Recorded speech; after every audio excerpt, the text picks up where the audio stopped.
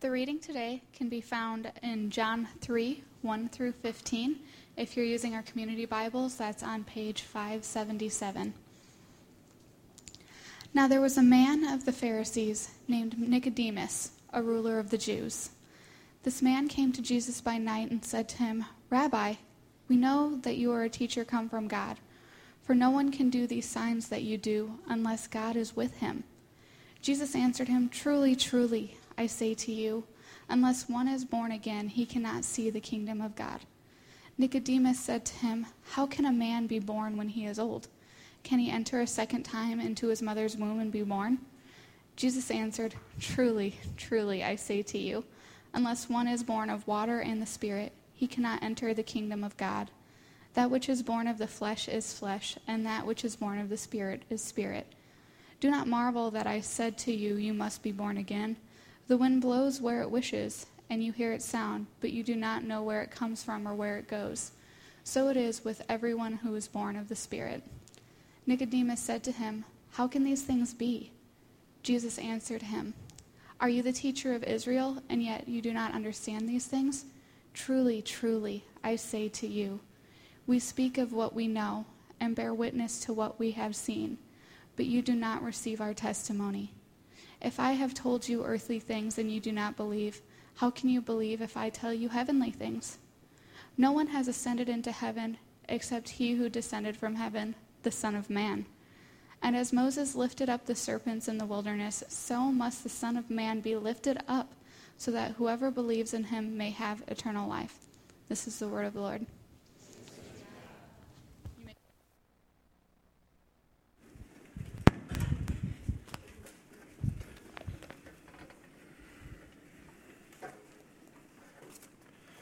Well, good morning, everyone.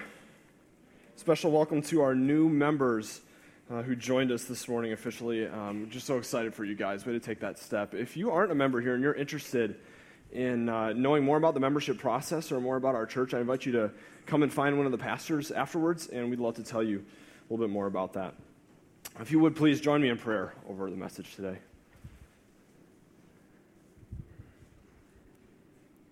God, thank you. Thank you for what you have done for us. Thank you for sending your Son to earn us forgiveness for our sins in good standing before you. Thank you that you loved us before we could love you back, that you have chosen us, that you have done this great work for us. Lord, help us through the power of your Spirit to be prepared to hear from your word this morning. Lord, that we might be changed, that our lives would not be the same, but look more and more like your Son. We lift these things to you in his name. Amen. Well, a couple of weeks ago, we hit a really important milestone in the development of the Kansas City Metro. I'm serious. When the history of Kansas City is written, we're going to look back at that day as the day that changed it all for us. And that is the day that IKEA opened. Right? I mean, for weeks upon terrible weeks, some of us had to drive right past on I-35 as the building was raising, wondering when will we be able to go to this promised land? On the first Saturday that IKEA was open, Courtney and I actually went, which was a huge mistake. We parked just outside of St. Louis and walked for days and days and days. No, it wasn't actually that bad, but it was packed. And one of the really interesting things about the way IKEA does their business is that when you buy furniture from them, it's actually not yet assembled, right? So when you choose your piece of furniture or kitchen set or whatever it is, you go down to the warehouse area, you get a box that has all the pieces in it, and you take it home and you put it together, which for the courageous is a really cool opportunity to create something with your hands. For the more realistic, it's a really cool opportunity to pay someone else to put it together for you. Because whether or not you like this sort of thing, the worst moment is when you put something together, you get it all done, and you look in the box, and you see that screw that you missed. And you start to ask yourself the question, just how important is this screw to the integrity of the furniture, right? I mean, do I really need to start all over? take it all the way apart. And that's frustrating when it's a piece of furniture. But what about when it's your life? What about that moment you come to where you look back and realize that you've missed something way back in the beginning? And you ask yourself the question, do I really need to start over? Well, we're in the middle of a series called Jesus Listens, sharing Jesus the way Jesus did. And we're journeying together through the Gospel of John, looking at these different interactions Jesus had with people from all walks of life. And we're seeing that every single time Jesus first listens, he takes the time to really hear them. But then also every single time, he shows himself to be the answer to their questions, to their fears, to their doubts. And today, we're going to see that Jesus listens to the skeptic. No, not the skeptic. That was week 1. Jesus listens to the religious. I should read my manuscript more carefully. Jesus listens to the religious. And as we prepare to dive into this story, I want to offer this statement. The most dangerous obstacle to true faith in Jesus is religion. The most dangerous obstacle to true faith in Jesus is religion. Of all the different obstacles we're looking at through the course of this series, it's actually religion that is the most dangerous obstacle. And here's why. Because religion blinds us to our need for a Savior. Religion blinds us to our need for a Savior. And just so we're on the same page about this, I want to offer a kind of a working definition for religion. This isn't the definition, but as I say the word religion throughout the course of this message, this is the definition that we're thinking about. Religion is doing all the right things, but for all the wrong reasons. Religion is doing all the right things, but for all the wrong reasons. We might call it moralism. We might call it legalism. So today we're going to see through Jesus' interaction with a man who has done all the right things for all the wrong reasons, just how dangerous religion can be. So, if you haven't already, please turn with me in your Bibles to John chapter 3. To John chapter 3. And as you heard read this morning, John is recounting for us a story in which there's a conversation Jesus has with this man called Nicodemus. And to understand, just to set us up for this conversation, John does what every good storyteller does. He starts us off with a little bit of background on who Nicodemus is. He uses 2 words that for people in John's time would set up all sorts of expectations for how this conversation is going to go. So the first word is a Pharisee. This is a man of the Pharisees. When we hear the word Pharisee, we usually don't have real charitable thoughts. If you say to someone, you're being a real Pharisee about this, that's usually not a compliment, right?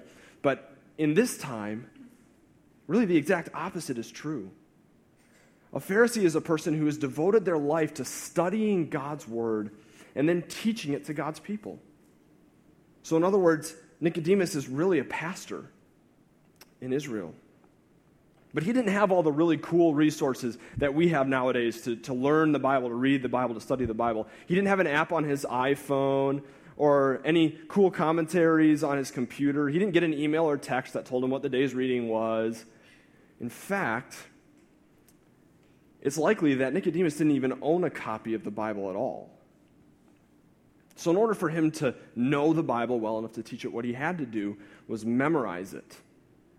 He and his fellow Pharisees would gather together at the temple where they would have copies of all the scrolls of the different texts, and they would together work on memorizing the Scripture, so much so that by the time Nicodemus has this conversation with Jesus, he probably has most of what we call the Old Testament memorized. Although at that point there was no New Testament, so it was just the Testament, or the Hebrew Bible is what they would have called it, right? He's got almost all of that memorized. But he's not just a pastor, he's not just a Pharisee, he's also a ruler of the Jews. This means that Nicodemus was a member of a council called the Sanhedrin. You may have heard of that word before, the Sanhedrin. This is like a group of guys who are basically like a Supreme Court. Right? They interpret the law as it's laid out in Scripture. They give out the punishments for people who break the law that's laid out in Scripture. He's a member of this ruling council. In short, this guy is a really, really well-known follower of God. Think about, if you're into this sort of thing, think about that pastor you like to listen to in podcasts or maybe on the radio, the author that you like to read anytime they write a book or release a blog or anything like that. That is Nicodemus. He is the model follower of God. I mean, there's no one here who has read as much or memorized as much of the Bible as Nicodemus did. There's no one here who's prayed as much or as often as Nicodemus did, given as much or as often as Nicodemus did. On the outside, this guy is the model Christian. So he comes to Jesus in the middle of the night for this private conversation, and he says exactly what a person like him, what a religious person says to Jesus. He says, I know who you are. In verse 2, he says this, Rabbi, we know that you are a teacher come from God, for no one can do these signs that you do unless God is with him. And right off the bat, before Jesus even enters the conversation, we begin to see what's so dangerous about religion, which is that Nicodemus is totally blinded to who Jesus is. Think about it. This guy has made a living studying, interpreting, teaching God's word to God's people, which at this time means a primary focus of what he's studying and teaching is the expectancy for the coming Messiah, the coming Christ. This is his focus. This is what he teaches, what he prays about, what he thinks about. And here, that Messiah is standing right in front of him, and he misses it. He misses it because he can't see it. He's so obsessed with his own pedigree, with all the good that he's done, that he feels that things are good with him and God. The kind of person that he needs to be the Messiah is not really anything personal. It's someone who can come and free him and his country from their present circumstance, from the oppression of Rome. He doesn't feel that he has a need much more deep, much more personal, and much more fundamental than that. Well, Jesus likes to tell stories. We call them parables to illustrate a point he's making. And you may remember this. There's a story he tells at a different time about a Pharisee, just like Nicodemus. This Pharisee goes into the temple court, and he prays loudly as possibly as he can. And he prays this.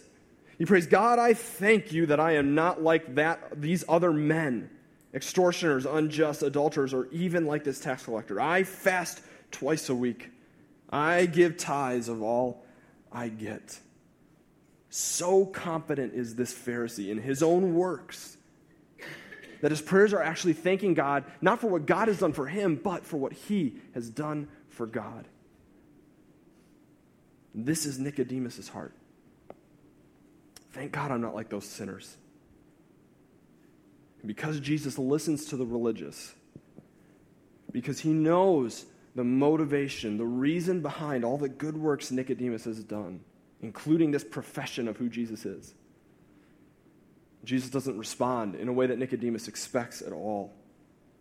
Instead of saying, you're right, I am from God, and those signs are supposed to prove that, he cuts right to the heart, and he says this in verse 3. Truly, truly, I say to you, unless one is born again, he cannot see the kingdom of God. Now, if you find yourself confused by that, born again, what in the world does that mean? Well, you're in good company because Nicodemus was too. His response is this: how can a man be born when he is old? Can he enter a second time into his mother's womb and be born? Well, that's a little vivid, isn't it? Birth is, this process just, I think the best way to understand what Nicodemus is saying is actually just to go to this video of a live birth that I pulled up for us today. No, I'm just kidding. We're not going to do that. I think what Nicodemus is saying here is not, are you saying literally I need to be reborn through my mother's womb, but are you saying I need to start over? So Jesus answers him and says, truly, truly, I say to you, unless one is born of water and the Spirit, he cannot enter the kingdom of God. That which is born of the flesh is flesh, and that which is born of the Spirit is spirit. Do not marvel that I said to you, you must be born again. The wind blows where it wishes, and you hear its sound, you do not know where it comes from or where it goes. So it is with everyone who is born of the Spirit. So if the first response wasn't unhelpful enough, Jesus gives this response, to which Nicodemus basically says, what? I like to think of his face just like this painting over here, the title of which is, What? I kind of think that's how he responds as Jesus gives this. Well, you said something about birth, and now there's wind. I'm not tracking with this. Well, here's what Jesus is saying. Nicodemus, you're looking for an answer to the wrong question. You're born into sin, into flesh, right? That which is born of flesh is flesh. You're born into sin, and you've built on that foundation your whole life. It's not about building those things up. You can't please God in that life. You have to be reborn. In other words, we don't need to get better. We need to start over. We don't need to get better. We don't need to keep building upon this life born into sin. We need to start over because there's a screw left in the box. We are born into sin. We are wrong from the start. Which is really awesome news for somebody who's very aware of their sin. Somebody who knows that they've done wrong against God. Someone who has done all sorts of things to hurt and offend God and hurt and offend other people or themselves. The idea that they can be reborn, that they can restart, that they can start over is the best news they can hear. But for the person who's religious, for the person whose life on the outside looks almost exactly like the life God wants us to have, that he's shown to us throughout the pages of Scripture, the idea that that person needs to start over is just disheartening. It's devastating. But that's exactly what Jesus is telling Nicodemus, that he needs to lay down all the good things he's done for all the wrong reasons for the sake of being reborn. Everything he's built needs to come apart. Imagine that. The need to repent of good works. Is that really what Jesus is saying? Well, yes, because we don't need to get better. We need to start over. But religion blinds us to our need for this. So when Jesus lays this all out for Nicodemus, explains it to him in ways he should be able to understand, Nicodemus is still so blinded by his own pedigree that he doesn't understand. And he says, how can these things be?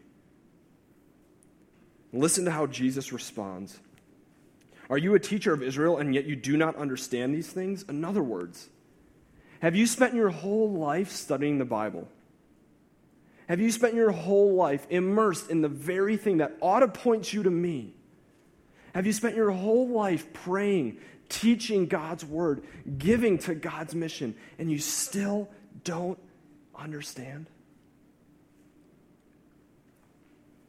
You know, I really identify with this, with Nicodemus. I don't know about you, I grew up in the church and grew up doing all the right things, serving in church and reading the Bible and doing family worship and all this stuff, but it wasn't until deep into that journey that I realized what Jesus is telling Nicodemus here. And it is this. And this is going to be kind of hard, but I'm going to say it to you because I'm not pointing my finger at you, right? This is us together underneath the text, submitted to what Jesus is saying. The deep and terrible danger of religion is that you can spend your whole life doing all the things you ought to be doing. Reading the Bible, praying, going to church, religiously, and still be lost before God. And what's so difficult about it is that all the right things that we do, and maybe even people are looking up to us for how vibrant our faith is and how disciplined we are before God, but it blinds us to our need for a Savior. So how can we tell if we're blind? How can we tell if we're caught up in our own pedigree and our own good works? Well, let me offer this one diagnostic question. This is a long process with a lot of prayer and need for the Holy Spirit to work in us. But let me offer this question. If somebody were to come in today and ask you specifically, are you a Christian? Are you a Christian? What would your response be? Would you say, yes, I'm trying harder. I'm working harder to do all the right things? Well, that's a religious answer. If your answer is, yes, I know all the right things about Jesus and what the Bible says. Or maybe it's, yes, I don't drink, smoke, or chew, or hang out with folks that do. That was the one I got growing up a lot. That's a religious answer. The sum is, if earning God's favor, or if having God's favor, or having God's love has anything to do with you earning it or deserving it, or avoiding the things that'll take it away, you need to be reborn. You need to be reborn. So how can someone be reborn? If you have come to this point and discover that you're blinded by your own religion, by all the things that you've done to try to earn God's love, how can we be reborn? Well, the answer to the blindness that religion brings us is sight. Specifically, it's looking to the right place. Jesus listens to the religious. He knows who he's talking to. He knows this man has got a wealth of Bible knowledge. So to illustrate what he's trying to say, he tells a story from the Bible, tells a story from the Old Testament, or references it rather. And because I don't have the Old Testament memorized, and I don't think most of us here do, I'm going to summarize the story real quick just so we know what Jesus is talking about. You can find it in Numbers chapter 21. If you want to go home and look it up, it's in Numbers chapter 21. But basically, here's the story. God has miraculously saved the Israelites out of their 400 plus years of slavery in Egypt. He's miraculously defeated the strongest army in the world as they pursued Israel through the wilderness. Miraculously carried them through the Red Sea. He provides for them bread. Every single morning out of nowhere, this bread appears for them to eat, to sustain them on their journey. And he's taking them to the promised land. And after all of this, the Israelites are not content with what God has done. So much so that they say to Moses and to God, it would be better if you would have left us in slavery in Egypt, where at least we have good food to eat. It's kind of like as you're raising kids, as your kids are growing up, like these are the kids, you changed their diapers, right? You worked so hard to provide a roof to go over their heads, food to go in their mouths, clothes to go on their bodies. You provide them an education. You provide them even things on top of that, like toys or vacations or things like this. And to have them sit down and say, I wanted mac and cheese tonight. You think, Lord, give me patience. Don't think about all the times you changed their diapers, right? Don't think of all the times you've done so much to provide this life for them. And Israel is responding just like that to the Lord. So here's what God does. To show them that they've sinned, he sends a plague among them. And it's snakes. He sends snakes among the camp. And that would work on me. I'm just saying, I hate snakes. And all these snakes come slithering through the camp. They're actually poisonous. They start biting the Israelites, and they start to get sick. They start to die as this poison courses through their veins. And in this moment of judgment, they call out to Moses and say, we know we've sinned. Pray to God on our behalf that this will stop. We know what we did was wrong. We sinned. We confess that. So Moses does that. He goes to God. He prays to God and says the people know they've sinned. They're looking for your forgiveness. And this is what God tells him to do. He says, craft a serpent out of bronze. Stick it on a pole. Stand the pole up in the middle of the camp. And anyone who looks at that snake, if he or she has been bitten, they won't die. They'll be healed. So Moses crafts this serpent. He sticks it on a pole, puts it up in the middle of the camp, and people begin to look on the serpent, and they're healed. The poison that courses through them no longer has any effect. Which would be a totally weird way to handle this, right? I mean, he's God. He can just say, poison, stop being poisonous, and it's done, right? And he's healed everybody. But God is looking forward to the day when he will be raised up in the wilderness. And people with a condition just like Nicodemus's, born into sin, will look upon him to be healed. And with this story as kind of common knowledge between Jesus and Nicodemus, he finishes their conversation in verse 14 by saying this. And as Moses lifted up the serpent in the wilderness, so must the Son of Man be lifted up, that whoever believes in him might have eternal life.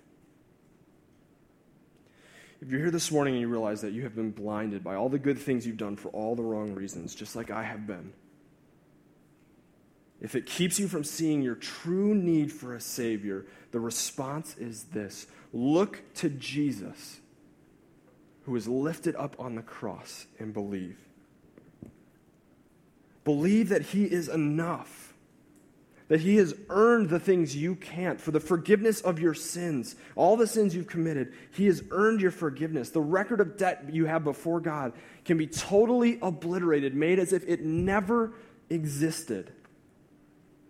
And all the good things that you try to do to earn God's favor, Jesus has done them already. And the difference is he has actually done it. He's actually earned God's favor, and he offers that to you, to me, to us, if we will look to him and believe that he has done it, to trust that he has done it. This might look a couple different ways. And maybe for you, you're motivated to do the right thing. The wrong reasons you have for the right thing is because it makes you feel superior to all the other people who don't.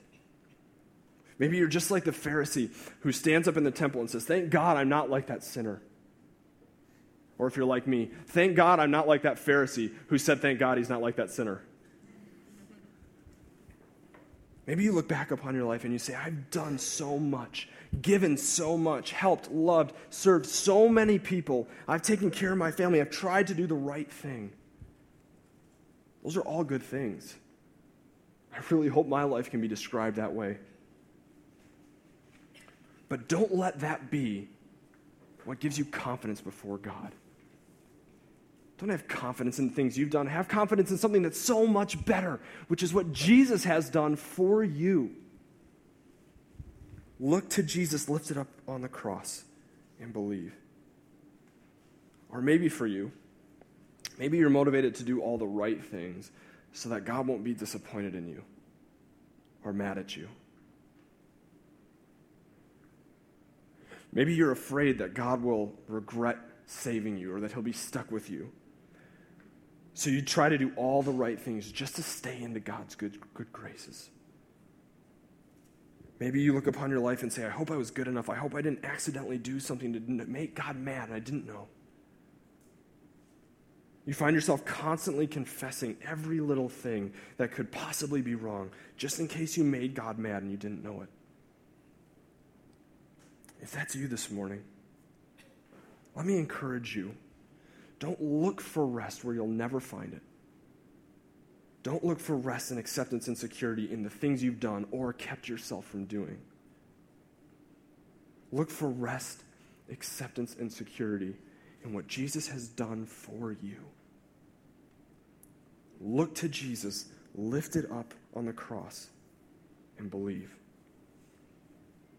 Here's a real practical application for this message. Take some time this week and to really think through this and pray through this, to write out your story. I'd encourage you, not just any story, obviously, but your story with Jesus. Sit down and think through. Recount what Jesus has done for you. See where the moment in your life is or the process in your life is that has brought you to rebirth. And then share it with someone. Maybe it's in your community group during your time in community group, or maybe it's with someone in your community group but at a different time during the week. Share your story. Hear how the Lord is working and moving in each other's lives to bring about rebirth. Well, we wanted to take an opportunity this morning to do just that, to hear a story of a dear brothers of ours here at Christ Community who was born into religion and has since been reborn into a relationship with Christ. So if you would, please help me welcome Steve Lewis up to the front. Come on up, Steve.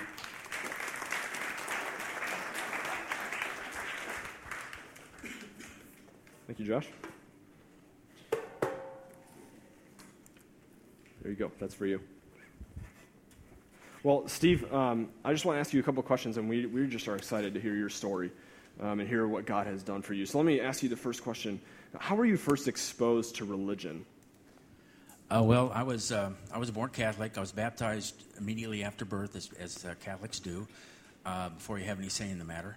And Catholics baptize to wash away original sin. You're born still with the sin of Adam and Eve, which I always thought was kind of weird. But and so that's the purpose. So that's just the beginning of the guilt that I felt that throughout my education. I was educated as a Catholic, grades 1 through 16, St. Pius X High School, Rockhurst College. And you just always feel guilty that no matter what you do, it's not enough. It's was crazy. So that's why. So about 25 years ago, I fell away from the Catholic Church, and wasn't going anywhere. And I was married at the time, and we, went to a couple of churches, but never found one really, and so basically didn't go anywhere. Or attended church regularly, or even occasionally, attended rarely for 25 years or so, and that's basically the history in a nutshell. Yeah, how religion drove you away, even from the church. It definitely did. So, at one point in your life, you came to really see your need for a Savior. Yeah. Tell us about that. Well, it was January 21st this year is when I hit rock bottom. I'd always been a social moderate drinker for years and years and years, since I was a teenager. But it was, if you chart the drinking of any alcoholic, it's really an exponential curve where you just start drinking a little more, boom, and then it takes off. And that's what happened about, 8 or 10 years ago. And I just, my drinking just started going out of control. I was a functional alcoholic. Always had a job. Didn't drink during the day, but at 5 o'clock, look out. And I'd always, I was gotten to the point where I was drinking every day, drinking myself to pass out status every day, drinking a lot, lying, sneaking around, always always hiding, my drinking. And it ended up costing me on my marriage and my relationship with my son. He hasn't spoken to me for 3 years. And it was just totally out of control. My self-esteem was less than zero. I despised myself. And it was just a horrible thing. And then on January 21st, I was in Tucson, Arizona on business. And I went out to a brew pub one night and then another bar after that. And going back to the hotel in my rental car, I hit a light pole and was arrested and charged with felony criminal damage for what I did to the light pole in the rental car, and misdemeanor DUI. Spent the night in jail. And that's when I realized, that night is when I realized, that's it, I'm done. I can't drink anymore. I'm done. And I prayed harder than I've ever prayed in my entire life that God, please grant me the strength, give me the determination to quit drinking and to stay sober. I knew I needed his help, and so the next day, I was released from jail and went back to the hotel and got a good night's sleep, and then came back home the next day and went to my first Alcoholics Anonymous meeting that night. And when I was praying in jail, I just it was like God told me, okay, Steve, you got to find a church, man. You got to find a church, and you've got to go to AA. And I thought, that was good. And so then I went to AA, like I said, that first night. And then you ended up at Christ Community. Yes, I did. How'd you find your way here? Well, AA is not a religious brotherhood, but it is very spiritual.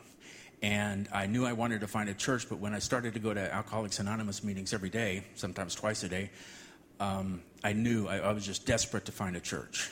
And I knew I had to find an organized religion to back up the spirituality of AA.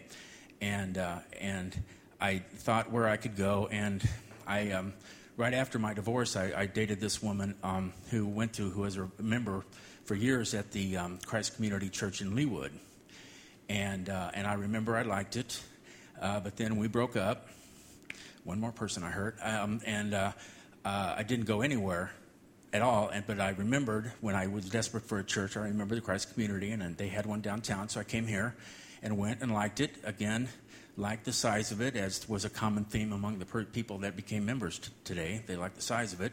And I liked everything about it, the message, the music. The people were very friendly. Came back the next week, and some people actually remembered my name, which blew me away. By the third week, I thought, okay, this is it. This is the place I want to be. And I kept going and became a member.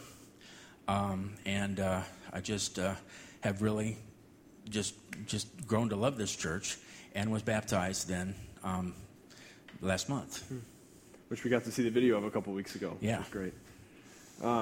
And so how has it been since your, we'll call it a come to Jesus moment in January? Just incredible. I'm a whole lot happier than I was before. My friends and my family realize it, can see it in me, that I'm happier. I'm a better worker. I'm just a better person. I like myself. I am proud of myself. I've been going to AA now for a little over 8 months and haven't drank, and I plan to continue that, and it's all because of AA and this church that I'm still clean and sober. Steve, thanks for sharing your story with us and just being vulnerable. And I love to hear how God has rescued you both out of religion and out of alcoholism, and has brought you to doing life through AA, through this church, and you were able to profess that in baptism and in your membership here. It's just such a cool story. So thank you for sharing that with us. Thank you, and for anyone considering baptism, I would highly recommend it. It's great. It's it really is. You really do feel like, coming out of the pool that day, I felt like Jesus was saying to me, okay, you're okay. You're not perfect. You're broken, but you're okay. I got your back and your front. But it really was an amazing experience that day that I'll never forget. Well, thank you, Steve. Will you help me thank Steve for coming up and sharing his story today?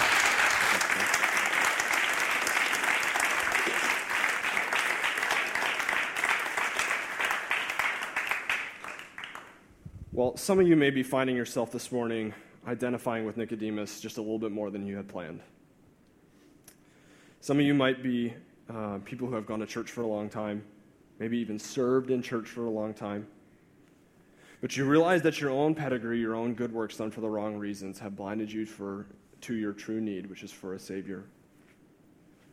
If that describes you, as we heard from that story just now, there is hope.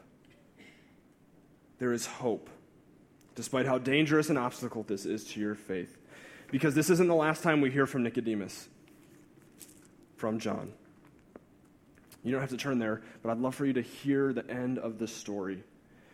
Jesus has continued going on doing miracles and teaching, gaining enemies, and eventually he goes to Jerusalem. He's arrested, he's beaten, he's nailed up to a cross, and he dies. And after Jesus has died, and after all of his 12 disciples have scattered, John tells us that there are 2 men who stayed. And so listen to how Nicodemus' story ends. After these things, Joseph of Arimathea, who was a disciple of Jesus, but secretly for fear of the Jews, asked Pilate that he might take away the body of Jesus. And Pilate gave him permission. So he came and took away his body. Nicodemus also, who earlier had come to Jesus by night, came bringing a mixture of myrrh and aloes, about 75 pounds in weight. So they took the body of Jesus, bound it in linen cloths with the spices, as was the burial custom of the Jews. He was there. He was there when Jesus was raised up on the cross. And I gotta think in that moment when he saw Jesus raised up, that it all clicked for him. That everything he tried to do to earn God's favor was not enough. But that everything that Christ had just done to earn him God's favor was. And that he laid down all of his good works, all of his pedigree, everything that he had done for the wrong reasons at the foot of the cross to follow Jesus. To trust in Jesus alone for his salvation and his good standing for God. And ironically, the new life that he lives looks exactly like the one that he lived before. He was reborn into new life before Jesus. And he was so excited about it, so thankful about it, that he had to tell God, so he prayed. And he was so captured by the love that God had for him, the plan that God had for him, that he wanted to learn more about it, so he read his Bible. And he wanted to be around people who had experienced this similar rebirth, who had the joy that Jesus had brought them because of the freedom from their sins. So he went to church. So he told as many people about it as he could. His changed motives, not his actions, but his changed motives, reveal his new belief, his trust that what Jesus has done is enough. But it all starts with being reborn. So whatever it is that makes us think we've earned, maintained, or otherwise played any role in getting God's love or good favor, let us lay it down at the foot of the cross. Let us look to Jesus lifted up on the cross and believe. You know, every week we partake in a meal together that reminds us what Jesus has done to secure God's love for us, to secure the forgiveness of our sin, to secure our good standing before God. As we take the bread, the broken bread, we remember the body of Christ that was broken, that took the place of ours. And as we drink of the juice, we remember the blood of Christ that was poured out to wash us clean from our sins. We're going to do something a little bit different today during our communion time. Two of our members here downtown are going to position themselves over by the piano table. It'll be Josh and Katie. So now you know their names. They'll be over by the piano table. If you're struck in a unique way by this message and realize that you've been blinded by your religion, they would love for you to come over and talk to them or pray with them to be a resource in any way for you. I encourage you to take advantage of that. But as we gather together to observe communion, I want to tell you a little bit about how that works here at Christ Community. You don't have to be a member of our church to partake in communion here. We do ask that you have been reborn, that you have looked upon Jesus as your only hope in salvation. And if that describes you, what you'll do is you'll come down the center aisle, you'll go around the front to the outside behind these two dividers. You'll gather in groups of about 4 to 6. You'll take a piece of our gluten-free bread, dip it in the juice, and then partake together, remembering what Christ has done for you. If you have children with you who have yet to be reborn, who have yet to trust in Christ alone as their hope for salvation, we encourage you for their own good to have them not partake in this, but our servers would love to offer a blessing over them in the same way that Jesus did. So whether this is a time for you to take communion or this is a time for you to seek out prayer from the members of this church, I'd encourage you to sit in this message, to rest in the peace of what Christ has finished for you. Before we gather for communion, let us remember the Lord Jesus, on the night that he was betrayed, took bread, and when he had given thanks, he broke it and said, "This is my body, which is for you. Do this in remembrance of me." In the same way, also, he took the cup after supper, saying, "This cup is the new covenant in my blood. Do this as often as you drink it in remembrance of me. For as often as you eat this bread and drink this cup, you proclaim the Lord's death until he comes." Brothers and sisters, whenever you're ready, come.